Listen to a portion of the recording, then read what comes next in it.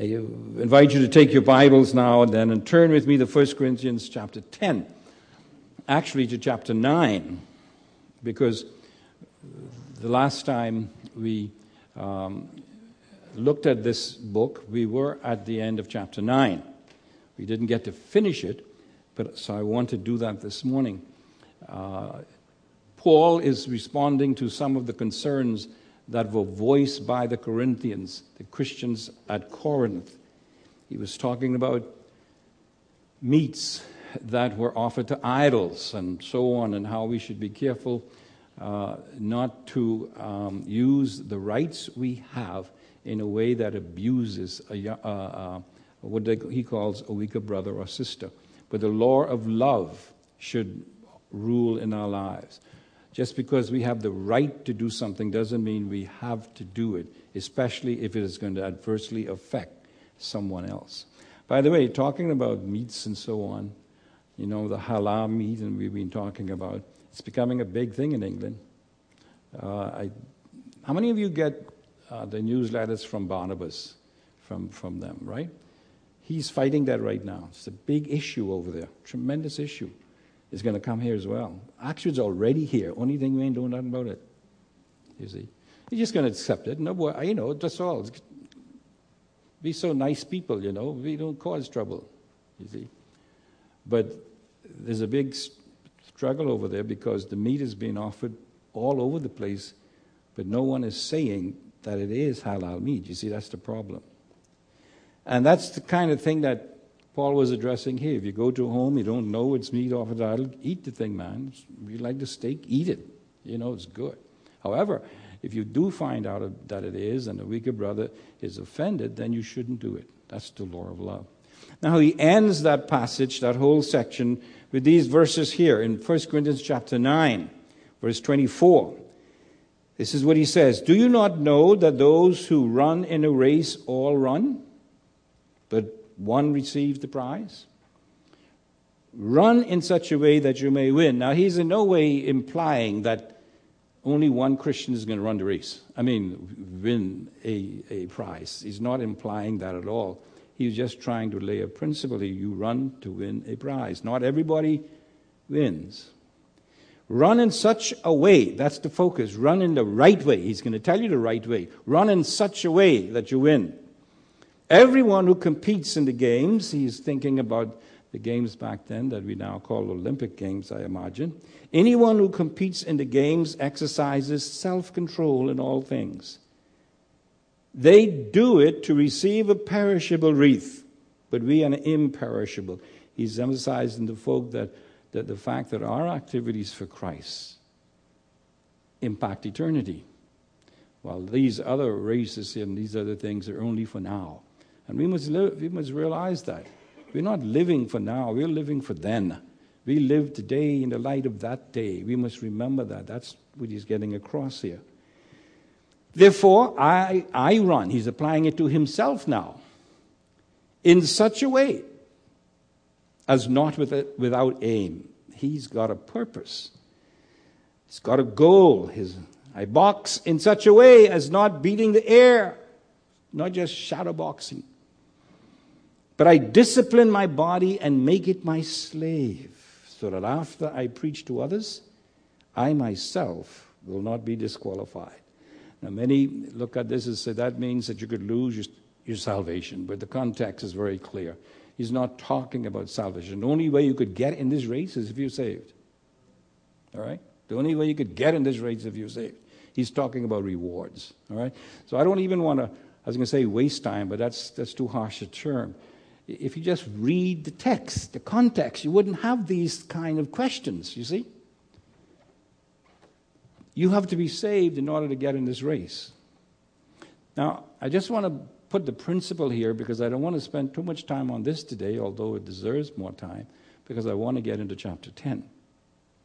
What he's saying here, that as in a sports competition in which all participants have the same advantages, rules, and opportunity to win, if they are not qualified due to lack of commitment to complete fairly, so it is in the Christian life race. Everyone has the same opportunities. Everyone can prepare for it. Everyone have the same rules to follow. The only thing you have to be careful is not to be disqualified because you don't keep the rules. That's the principles. It applies also to the Christian life. That's what he's saying. It applies to the Christian life. We will win if we are not disqualified, and we'd only be disqualified what? If we disobey the rules. So you see, as a Christian right now, when you sin because things are tough, there's no use you saying God understands and think he's going to give you a prize at the end. You've been disqualified. For whatever reason. If you lie, you've been disqualified. You are being disqualified. If you continue to steal, you're disqualified. You cannot win the race, the Christian life race, if you disobey the rules. That's what Paul is saying. And we could argue, we could plead all kinds of things, but when we stand on that bema to get the prize, many will not get it because they're being disqualified, and some at the very end. Paul then moves on now to give a real-life historical illustration of what he just said. I want you to see how this chapter 9, connects to chapter 10, because, of course, there's no chapters in the original. But sometimes we put the chapters here and we lose the sense of the passage. And so I want you to see now, in chapter 10, verse 1, "For I do not want you to be unaware." The King James would say something like ignorant. I do not want you to be without information in the context concerning the history of God's people. That's the context. I do not want you to be unaware of history. I do not want you to be unaware, brethren, that our fathers, and notice the term now, that our fathers were all under the cloud, and all passed through the sea, and all were baptized into Moses in the cloud and in the sea, and all ate the same spiritual food, and all drank the same spiritual drink, for they were all drinking from a spiritual rock which followed them, and that rock was Christ. That's a beautiful passage, filled with typology. We come back to this passage next week, because it has so much here. But I don't want us to lose the emphasis on history. You see? So we're coming back to the meanings of all of these things, the spiritual food, the spiritual drink, the rock which was Christ, following them, and all of that. We'll come back to that again. But now, if you look at this text, what he is saying is here, that they all shared the same blessing and opportunity to enter the promised land. That's what he's saying. All had the same opportunity. All had the same blessing. They all had a chance, we would say, to enter the promised land. Point 1. Verse 5. Nevertheless, watch these neverthelesses, these buts. Nevertheless, with most of them, notice, not all of them, right? With most of them, I think the King James said with some of them. With most of them, God was not well pleased. For they, who were the they? The most, not the all. The some, not the all. For they were laid low in the wilderness. In other words, what he's saying here is, they, most of them, were disqualified. They all started off with the same opportunity to go. But most of them were disqualified. Even Moses, the coach. And he was disqualified right at the finish line. That's why Paul said, after having done all, telling everybody how to do it, I'm disqualified myself. He said, I'm not doing that. Therefore, I'm going to discipline myself. I'm going to discipline myself to be sure that I keep these rules.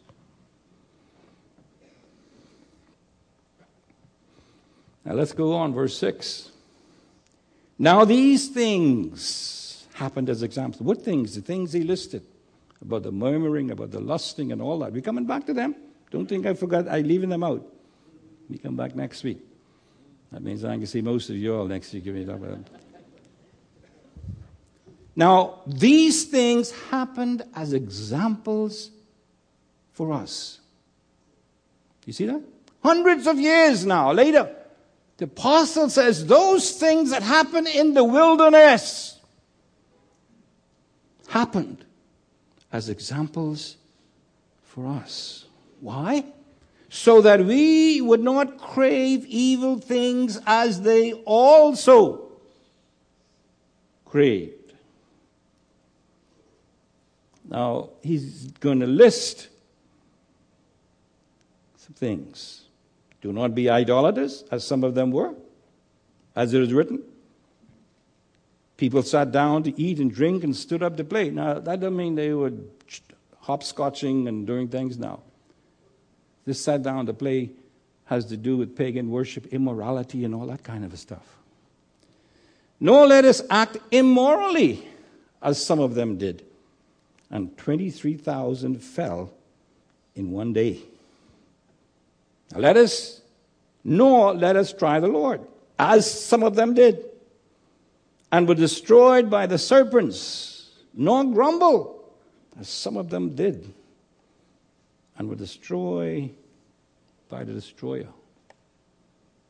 Now he enumerates the things that happened to God's people in the wilderness as being warnings for us not to do the same thing. Examples to us. And listen to the next verse. Verse 11. Now, notice it's repeated. Now, I want you to understand, this is the word of God we're reading. This is God speaking to us when I read the text. Now these things happened to them as an example, and they were written for our instruction, upon whom the ends of the age have come. In other words, we're at that point now where God has been working things out for our good, giving us examples and everything else, and now we're right at the apex of what he is doing. We should be able to understand it. That's why he said, I don't want you to be aware.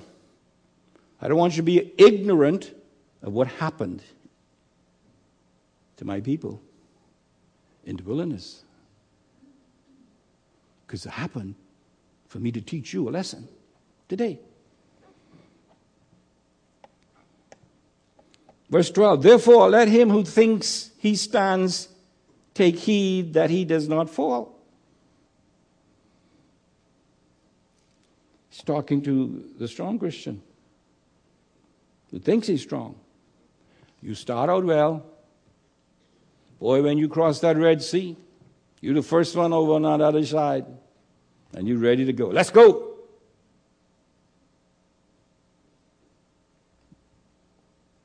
But his carcass was left in the wilderness.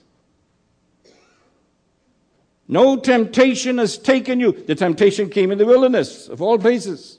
But such as is common to man. What are you saying? Listen, everything you Corinthians are going through right now, your ancestors already went through. And if you understand what happened to them, you could get through this. The only way you won't get through this is if you remain ignorant of what happened to them. Or if you became aware of it, you disregard it. God is faithful. He showed his faithfulness all through the wilderness. Give him shoes don't wear out.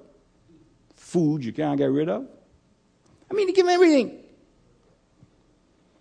He will not allow you to be tempted beyond what you are able, but with the temptation will provide the way of escape, so that you will be able to endure it. If they had just listened to God and his command through his servants, all of them would have gotten into the land. But they didn't. Because they disobeyed the rules. that he laid down. Only 2. Only 2. Talk about a remnant. That's why I stopped looking for crowds all the time to serve Jesus Christ. You will get it.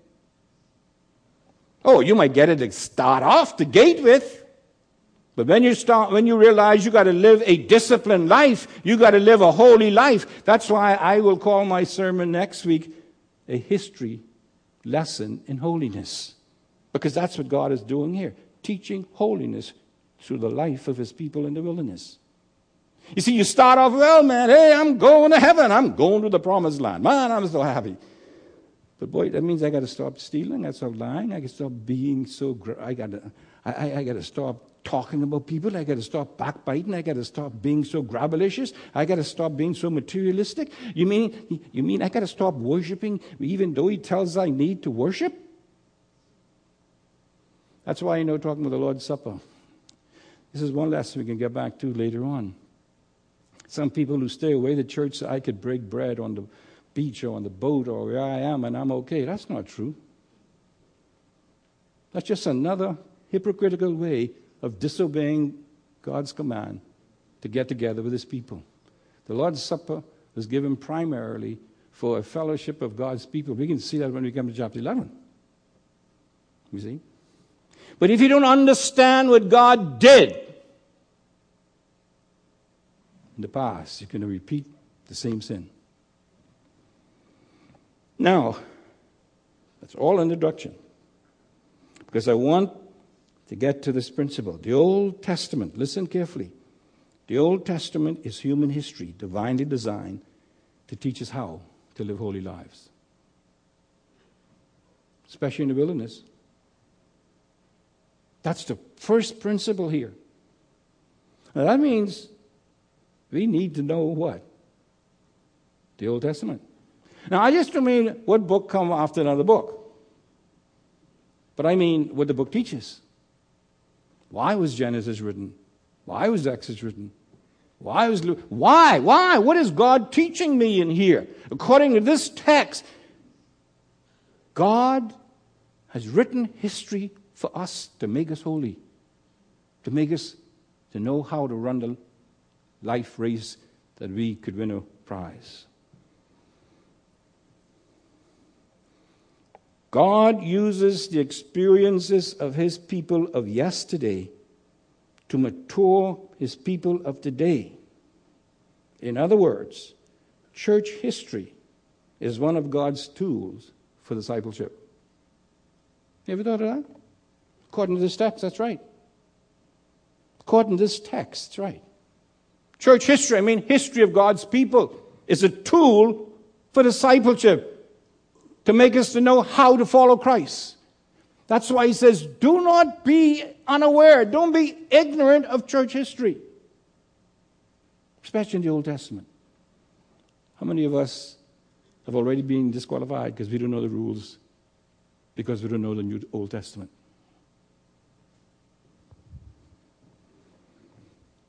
That's the word.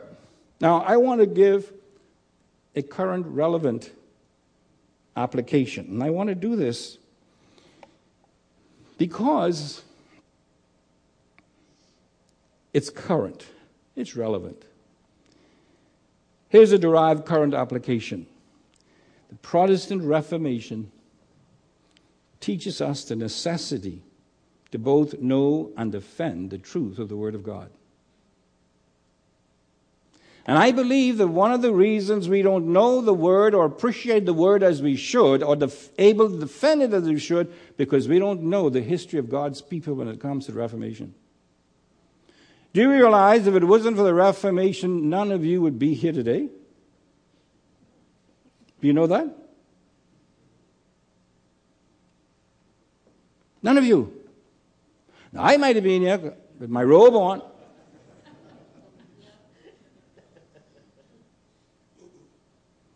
None of you would have been here. But on October the 31st, 1517, 493 years ago, Dr. Martin Luther Then a Catholic priest, not a Roman Catholic priest. The Roman Catholic Church did not come in existence until after the Reformation. Up to that point, it was known simply as the Catholic Church, the Church Universal, which is true of all of us who know Christ.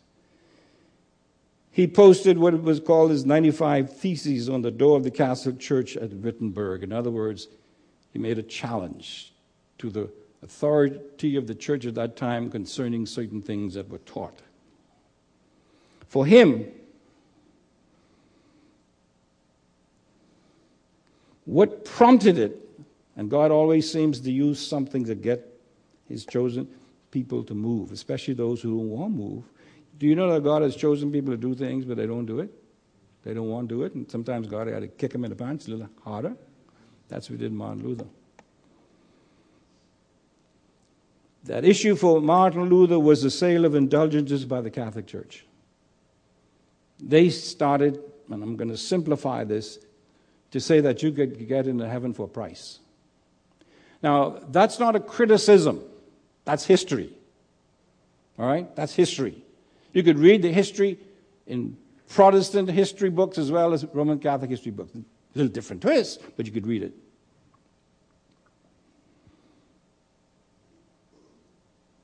When Martin Luther was asked why he challenged a church like this, he said he was bound by Scripture and reason.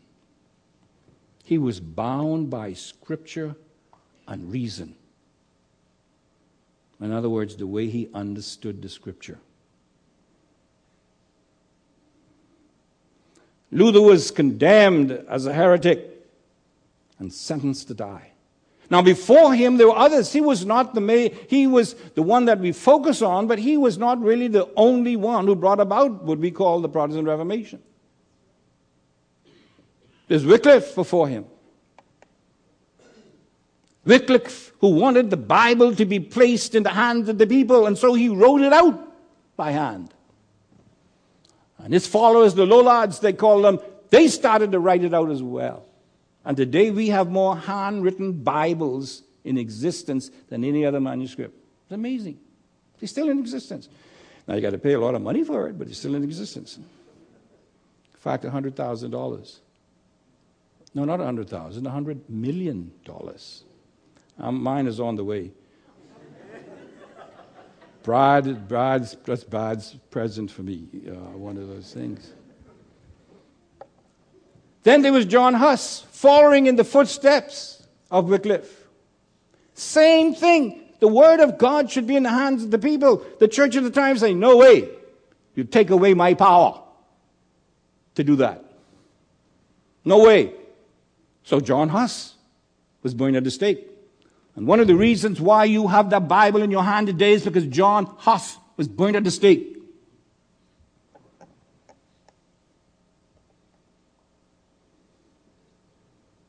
I had one more I want to mention. William Tyndale. He was also burned at the stake. Why? So you could have the Bible in your own language.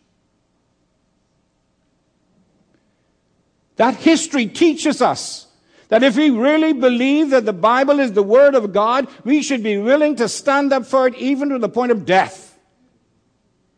But you see, so many people are unaware of the Reformation. They don't have any concerns about how the Bible came to them. They don't regard the Bible as something that cost men their lives.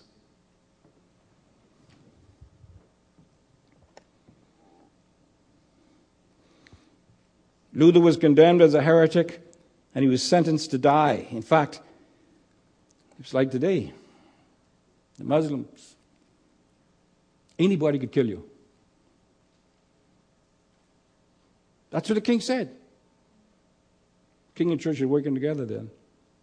Anybody could kill Martin Luther. But of course, God preserved him. And we'll tell the story about that some other time. You need to know. That's what this text says. You don't have to remain ignorant of how God worked in the lives of his people. But he escaped, and the Protestant Reformation spread. Now, of course, the Catholics understand this as a rebellion that caused this major division. There were two major divisions in the Roman Catholic. But again, up to After 1500s, the church was recognized as a Catholic church. After the Protestant is known as the Roman Catholic. And I'll explain that later on. The first one was the Orthodox. We call them Greek Orthodox. Today was not only Greek, it was Coptic as others as well. They broke. They didn't want the authority of the Pope. And that's why they have what? Patriarchs who lead the church. Then the next major one was in 1517 with what we call the Protestant Reformation. Now, for Protestants, now that's us, that's you, whether you know it or not, you're a protester. You didn't give yourselves that name. In fact, that name wasn't given until around 1527 at one of these little gatherings. And that's when also the Roman was attached to the Catholic Church. You were looked at one who protested the authority of the Pope and others we're going to look at right now. Now, for Protestants, though, the Reformation was the reforming of the true church, getting back to the gospel. That's what they looked at, getting back to the Word of God. They said the established church was trying to keep the Word away, and they were distorting the church, the Word of God. They were abusing the Word of God. It wasn't getting into the hands of the people. If you did get the Bible and you were caught with it, you could be killed.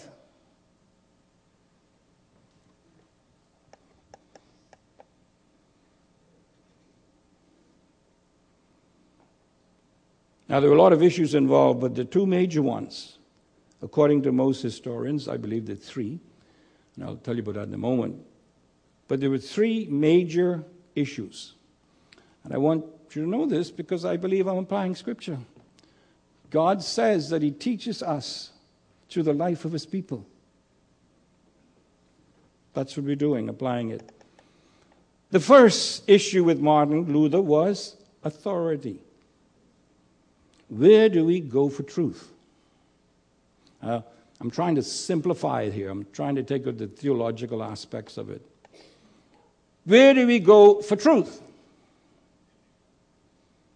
The institutionalized church at that time says you go to both Scripture and tradition. Scripture to them was given by the church, they say. The church produced the Bible didn't produce the church. That's their position. Therefore, it was written tradition. But there is also unwritten tradition. That's tradition with a capital T. And they gave them the same authority. And so, the church is represented by the Pope, and the congregation of bishops could interpret both written and unwritten tradition infallibly. Being protected, they claim, by the Holy Spirit. In other words, their interpretation was Holy Spirit-led. That was their position. However, as far as the Protestants were concerned, Martin Luther, that represented an abuse of authority. An abuse of authority.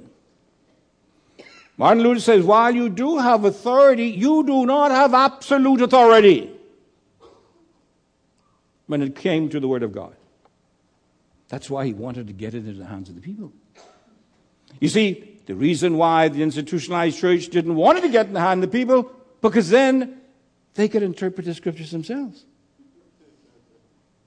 And so the authority to interpret now is not only here in the church, it's now you got, rather than having one pope, this is one of the, I can bring it up in a moment, this is one of the opposition statements that the church brought up. He said, we only have one church now, but if you give the Bible to everybody, you can have millions of popes. Because everybody will interpret themselves. And you know something? That's true. They had a point there. But we're coming back with that in a moment. Well, not in a moment, later on sometime.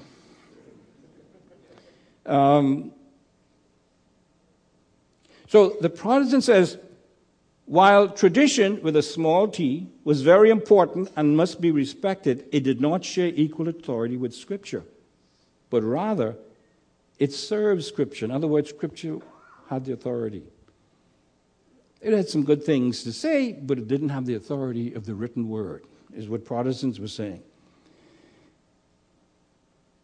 Everything, including unwritten tradition, the councils, and the Pope, Martin Luther was teaching, had to be tested by and submitted to the Scriptures.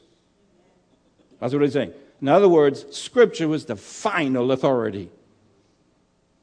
Protestants repositioned both the church and tradition on the Scripture. The institutionalized church put the church above Scripture and tradition. You understand? Protestants reversed it. And so that's why the battle cry of the Reformers was sola scriptura. That's the Latin term. Scriptures alone. That means as far as authority. In this case, now it's used in different ways, but in this case it meant Scripture alone has authority over the faith and practice of the believer. And it was the only infallible source from God. The only infallible source was the written Word of God, not tradition. Unwritten. Understand? That was the first one. But let me back up. The Bible that you have in your hand today is because of that position that was taken in 1517. Men died so you could have the Bible to read in your own language. What does that lesson teach us? What is the lesson, the Reformation concerning the source of authority? What does it teach us? It should teach us that at all costs we should stand for the Word of God. Not the word of man, no matter what kind of title he or she bears. We should be willing to stand for the truth of the Word of God. We should be ready to give an answer. But how many of us are? How many of you treat the Bible just like any other piece of book, literature? Do you know what they used to burn husk at the stake with? Well, you know you had all the sticks and everything, but you had to kindle it. Do you know what they used to kindle this wood to burn husks? The Bible. The written Wycliffe Bible. They gathered as much of them they could find, and they used it to kindle the fire that burned husks to the stake. That's the church did it. Church. Does history tell us anything about the church and what it can do? How far it can go from the Word of God if we are not alert? That's why it amazes me how people go from one church to another church today. They would go to another church because they get better pews, or better carpets, or better looking preacher. Now, I don't know why they go anywhere else and come here. Or anything else, or they preach too long. But you would find hardly anyone go to another church because of doctrine. Because they're concerned about what they're saying about salvation. What they're concerning about holiness of life. Doctrine is never brought in. It's only what I like or don't like. That's not the lesson, the teaching of the Reformation. You could be disqualified for that kind of a response. But another major concern for Luther in 1517 caused him to go and observe the 31st and nail those 95 theses to the door was justification. This question asked, how is a person made right with God? How is a person made right with God? Now, it wasn't talking necessarily about the meaning or the nature of justification, but how it is brought about, the cause of it, the instrumental cause of it from a human point of view. The church of that time believed that justification was a process brought about by the individual's cooperation with God through their faith and works. In other words, it was based on works. And that's what the sacraments were. It's means of acquiring grace. When you came to the Lord's table, you'd not only remember the Lord, you received the Lord. That gave you a measure of grace to live a better Christian life. When you go to the Mass, you receive a little, you infuse, that gives you a little better way of living righteously. And that's how and the more you keep the sacraments, the more grace you're giving to please God. That's why it's looked upon in the church that if you miss the Mass, that's a mortal sin. You see? So really, no Catholic, according to that teaching, can know that they're really justified until after salvation. No way of knowing it, because it isn't finished on earth. It depends on how faithful you'll be in keeping the rules of the church, not the Bible, the church. In other words, people were not justified, they were being justified. And they could never really know that they were eternally secured. Never. For the best that they could hope for was that they died and spent a certain amount of time, usually very extended, in a place called purgatory. Having their venial sins, that are not so bad, by the way, but they got to be purged through a painful process of cleansing. That's why Martin Luther was so angry when they would come and try to sell indulgences so you could get out a little quicker. They would even tell you how long. 150 million years, 5 months, and 2 days for $50. That's just an illustration. Now, we look at that and we smile. But listen, when we think that we could gain salvation by works, we're doing the same thing. It's just how much works? How much works?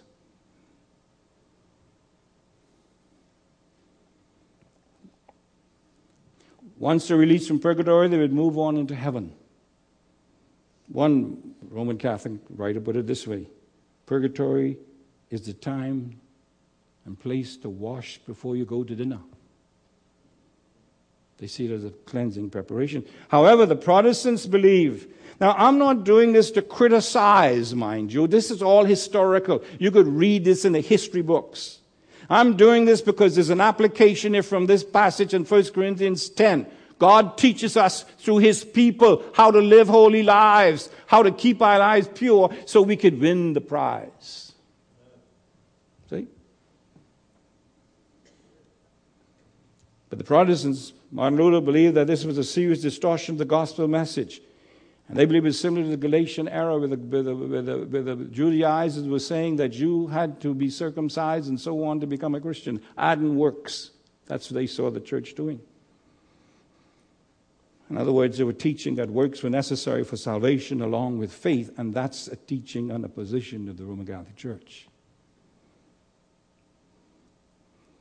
And so to the Protestants, this distortion arose in the Middle Ages with the rise of the sacramental system, Masses, confession, baptism.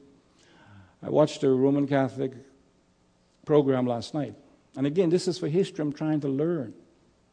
And these ladies were telling us how you're supposed to live and what happens through the sacraments and how wonderful and beautiful they are. And I never knew this one until last night, listening to that program. The priest. He said the priest is not a regular man. He says when they go into the priest, this is why the priestly order is a sacrament, by the way. When a man becomes a priest, he becomes a different person. He has now the authority to forgive sins on the behalf of Christ. He said now, it's Jesus who forgives it, but he's able to do it. But he's not qualified to do it or enabled to do it until he becomes the priest. Not only that, he now has the ability to take the elements and turned them into the actual body and blood of Christ. That's why he's a different person. He's a different person than he was before.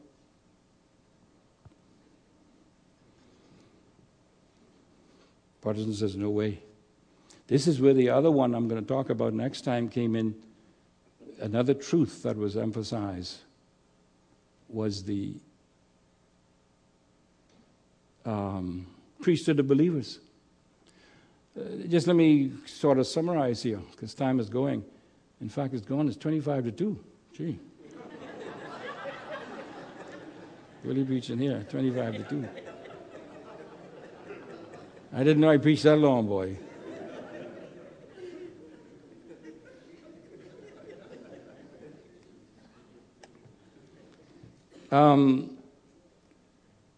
Protestants, I forgot what I was saying.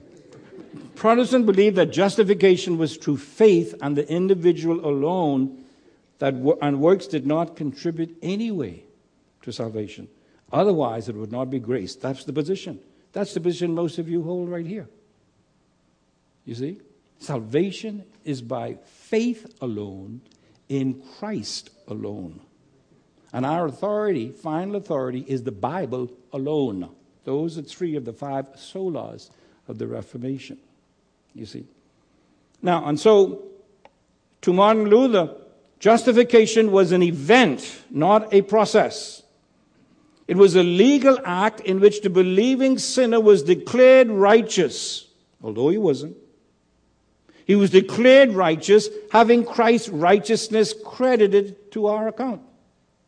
In other words, it's something that God did himself by an act, a judicial act it is called theologically, a legal act. I ain't got no money, but God gives me money. You see what I'm saying? I didn't work for it, I didn't earn it, but God says, you got all the money you want. Now what he's saying here is, and we're going through the book of Romans on this right now in Discovery, we ain't got no righteousness. All our righteousnesses are as filthy rags.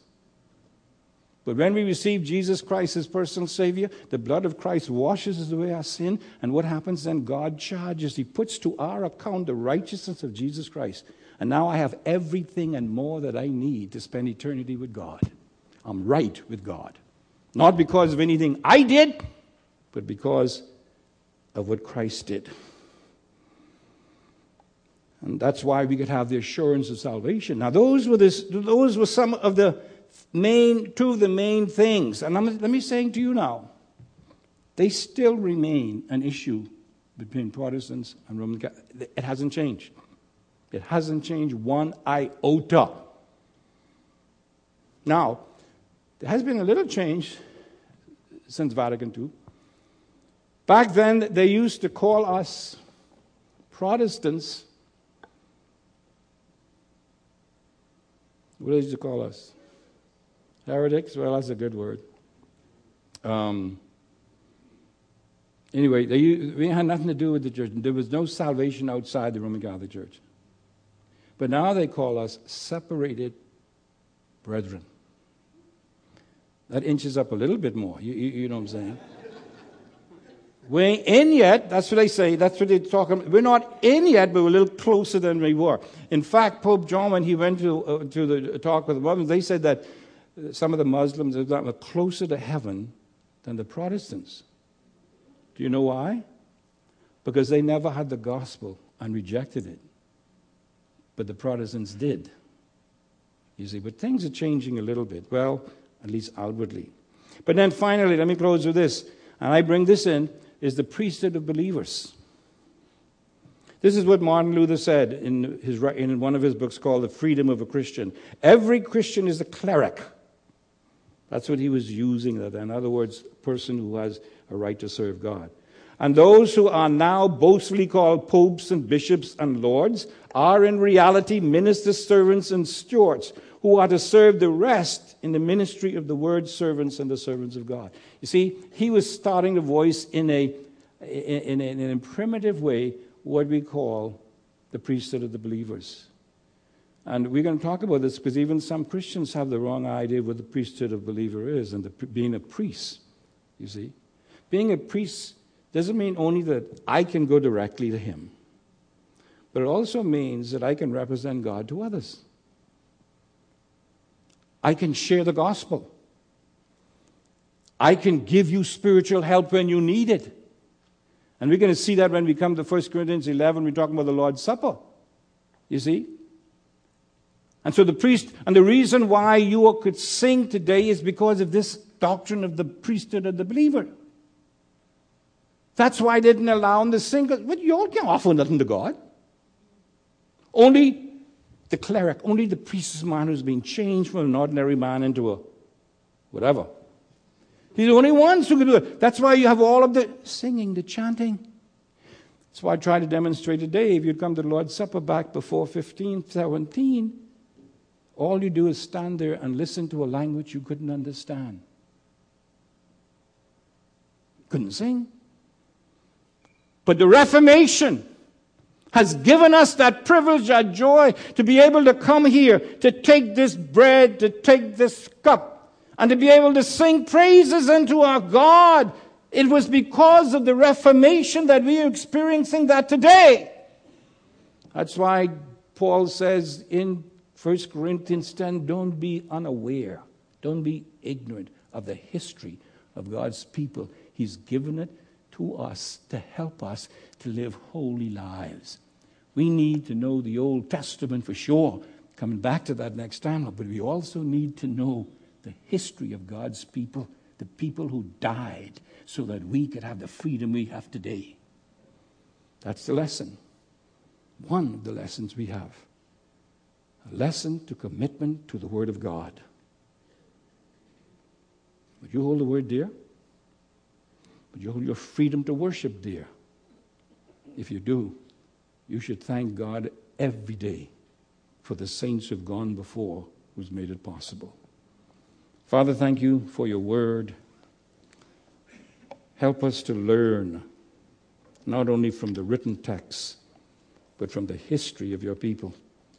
And from the Reformation especially, Father, may we get the lesson that is being taught here of our need to be committed to the truth of the Word of God, and committed to the fact that salvation comes by faith alone, in Christ alone, and the gospel is only found in the Word of God. And all of God's people said, amen.